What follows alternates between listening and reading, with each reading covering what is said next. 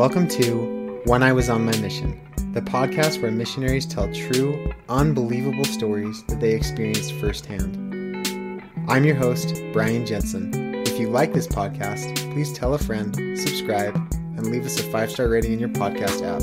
It really helps us out.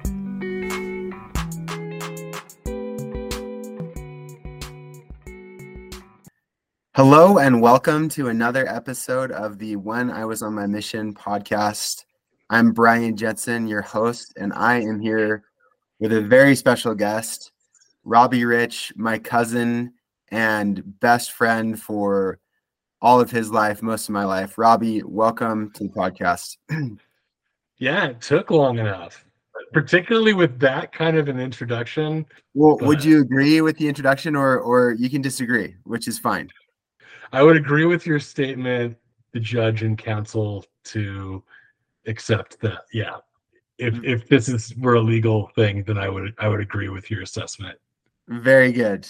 For everybody out there listening, Robbie and I have known each other for our whole lives. We grew up playing together, spent summers together, all sorts of fun things. So I'm super excited to have him on the podcast, and it has been too long.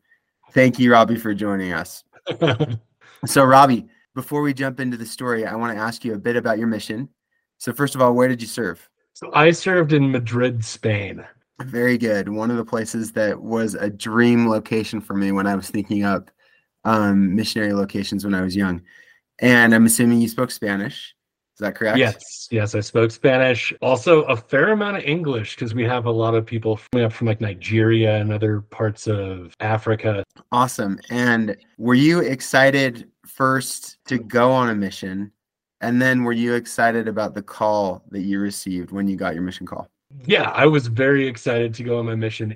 It kind of felt like a really big rite of passage. Basically, all of the male cousins in my family had all gone on missions, all of my brothers. And actually, the funny thing was, so I have my oldest brother, Steve, went to Ireland, and my dad went to England. And then I have two other brothers, Burke and Ben, and they both went to South America, Spanish speaking. And so when I got my mission call, they were like, okay, this is going to be the tiebreaker. Either he's going to Europe or he's going to go Spanish speaking. And I ended up going to Europe Spanish speaking. So it's still just dead even neck and neck. Oh, that's great. I never knew that you guys were keeping score that way. And these are all my cousins. And Robbie, yes, it was a big rite of passage in our family. And I think we looked up to all those cousins that went before us. So I think I know the feeling. And what was it like when you opened your call and it said you're going to Madrid? So it was really overwhelming. I had hoped I'd be going to like some third world place just because I wanted a really intense experience. So I wouldn't say I was like, I opened it and I was like, oh God, Madrid, Spain. Ugh. But it was honestly something that I hadn't really even considered as an option. I mean, I think part of it was I didn't hear a lot about Spain after in like history in my classes after like 1700s or something. It wasn't on my radar as much, but I was really excited once I found out about it. My stake president ended up being one of the original 4 missionaries who opened up Spain. His name's Clark Hinckley. Oh, wow. He talked to me about it. There ended up just a bunch of people came out of the woodwork and were like, oh my gosh, this is the best mission ever. And we're all super excited about it. Brian and my family have like a hotel kind of by the Grand Canyon. We have a lot of people who come and work there. And one of the people who had gone to that mission was one of my favorite employees who had worked with us before. And so awesome. There were just like a lot of random stuff that ended up working out great. Oh, and I also realized the last song I listened to before I opened my mission was Holiday in Spain by Counting Crows. A little foreshadowing from the Counting Crows before you opened your call. That's great. Yeah, I find that Counting Crows songs tend to be very prophetic. So, well, that's great. And what years did you serve from, Robbie? I was from 2008 to 2010. Excellent. Well, with that, why don't we just jump into your story, Robbie? Can you take it away? Okay. So I am going to talk to you guys about something that I believe this is a first on the podcast. This is one of those like weird traditions of our fathers kind of deal where as you go through a mission, a lot of people will do some stuff to like commemorate their time. So for instance, every 6 months, some missionaries, and obviously this isn't like a church thing or like encouraged by the brethren or anything, but some people It's not will an burn official thing. articles of clothing at each 6 month milestone. So the way that a lot of them will do it is at the first 6 months you burn a tie, and then at the next 6 months it's a shirt, I believe. At 18 months it's a pair of pants, and then at the full like 24 months you're supposed to burn a suit. And so there were some missionaries in my mission that did that. I didn't do it as much.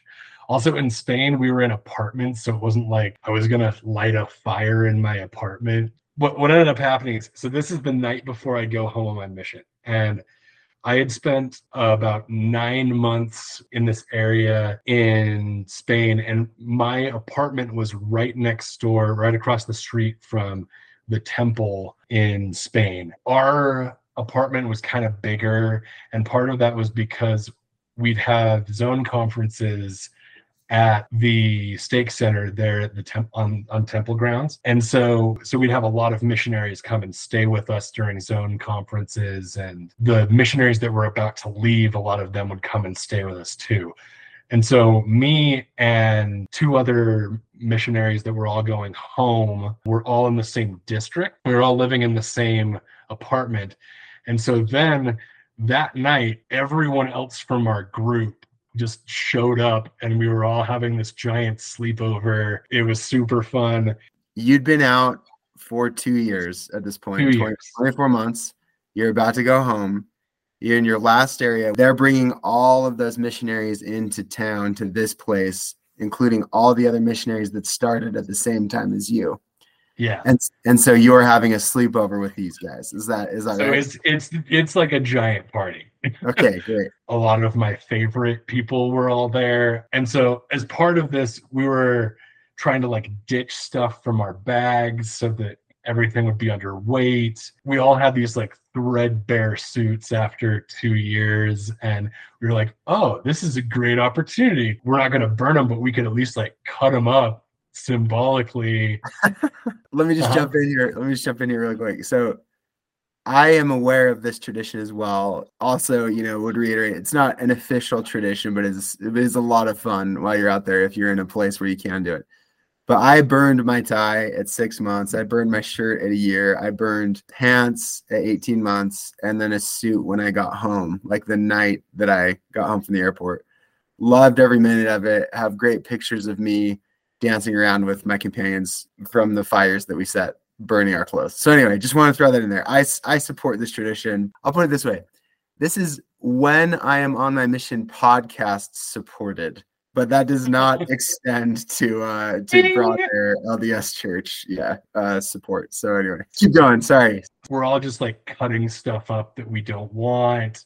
It's turning into this giant thing. And so like I had a couple of suits. I was planning on wearing this one suit home, and I had this other suit, and I was like, okay, we'll go with that. And I'll just cut that one up. One of the other missionaries there was like, hey, can I cut this up? And I'm like, oh yeah, sure. I thought that it was the one that I wasn't wearing. So he starts cutting up the pants legs and everything. And then I look at, and someone else had the other one. And so I'm like, oh no, stop. So my one suit that I was planning on destroying was destroyed. And then in the ruckus, they had grabbed the other pair of pants that I was wearing and just started snipping up both of my other pairs of pants that go with the jacket I was going to wear. All of my pants had been shredded to some degree. And I'm just like, oh no, I have to go on a plane tomorrow. And my options are basketball short and nothing else. I just want to comment too that for those that don't know Robbie is very tall. He's a bigger guy than normal, and to find a replacement in Spain. I am 6'7", And at the time I was like 300 pounds. So like I am a substantial individual. I had a hard enough time finding pants in Spain as it was. When I was knocking doors, there were times where I was knocking doors on like in a little pueblo out there. A grandma would open the door, see some giant standing in front of her door, scream and slam it shut. I'm significantly larger than most Spaniards. So the idea of me being able to find another pair of pants in most places in Spain before I had to go to the airport the next morning was laughable at best. So we start thinking, and I'm talking to these two who were both there with me. And I'm just like, I don't know what we're going to do.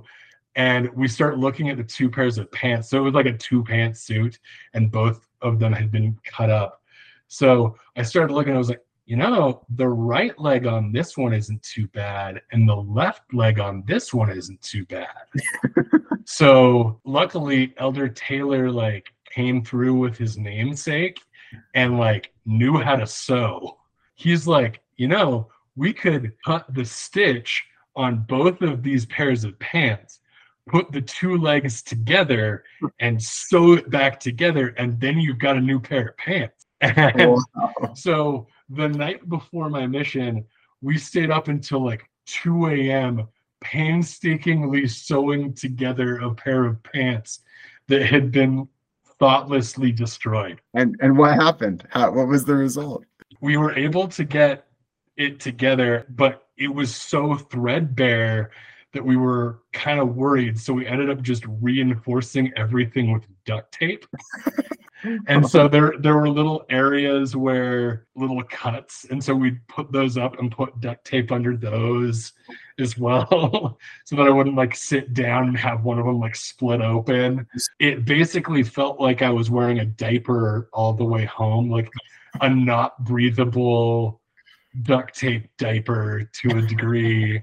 And it's not a short flight coming back to Salt Lake City from Madrid, Spain. Very sweaty, not particularly comfortable, but very memorable. That's great. So you stayed up till 2 a.m., which was probably kind of fun. Like you probably wanted to go to bed, but you're hanging out with the. Plus, you're gonna be sitting on a plane for the next forever. We weren't too worried about not being able to like get a nap or anything. Yeah. So you're up late, but then you got this uncomfortable flight. How did the pants hold up back to Salt Lake City? The pants are still somewhere. Like they held up. Did you wear the pants again after you got home, or were you done with them? I made the decision to wear them to my homecoming because it was funny. And because I think I brought it up in some way during my homecoming talk, and then said like, I'm wearing the pants right now from what I remember. Well, that is great. I'm just thinking of you staying up late, building a pair of pants and duct tape and the whole diaper result. The level of ingenuity and MacGyverness that you can encounter from time to time while you're serving as a missionary. And, just turning it into a missionary moment, it just shows that you can make some stupid mistakes and still get out of it okay. You'll be a little uncomfortable for a while, but you can still like get through okay. Eventually you get a new pair of pants. Very appropriate. Thank you. Thank you, Robbie, for that. And thinking about this, this is funny because it reminds me of just fun times I had with missionaries who were good friends that I met along the way or who I came out with and things like that. But thinking about those times, those fun times with those missionary friends, companions, thinking to other times that maybe weren't as fun. Robbie, was it worth it going on a mission? Oh yeah, definitely. Like I met some incredible people. I had some amazing experiences. I got to learn Spanish. There is an added layer of motivation to learn a language when it's required to eat. I learned a ton. It was an amazing experience. I had definitely some of the most spiritual experiences of my life on my mission. Met some amazing people, learned a lot about different cultures. One of the great things about Spain is it's really like a mixing pot of all of Europe. So I got to meet people from all over Spain and all over the world. But so I ended up teaching people from every country in South America, most of Eastern Europe. I only had one Spanish investigator the entire time I was there. Thought I was pretty like worldly and understood a lot before I went there. And I immediately realized that I was very sheltered and had like no idea what I was talking about. And that's a very good place to be in when you're 19. Well, Robbie, thank you so much. It's just a super fun story, and I think a great example of some of the fun situations you get in and the adventure that serving a mission is, with all those good friends and companions who you meet along the way. So, Robbie, thank you for joining us on the podcast. Thank you. It's been a pleasure. I hope you enjoyed this episode of When I Was on My Mission. If you or someone you know has a great mission story, we would love to hear it. Please email us at contactonmymission@gmail.com or DM us on Instagram or Facebook at When I Was on My Mission. If you like this podcast, please tell a friend, subscribe, and leave us a 5-star rating in your podcast app.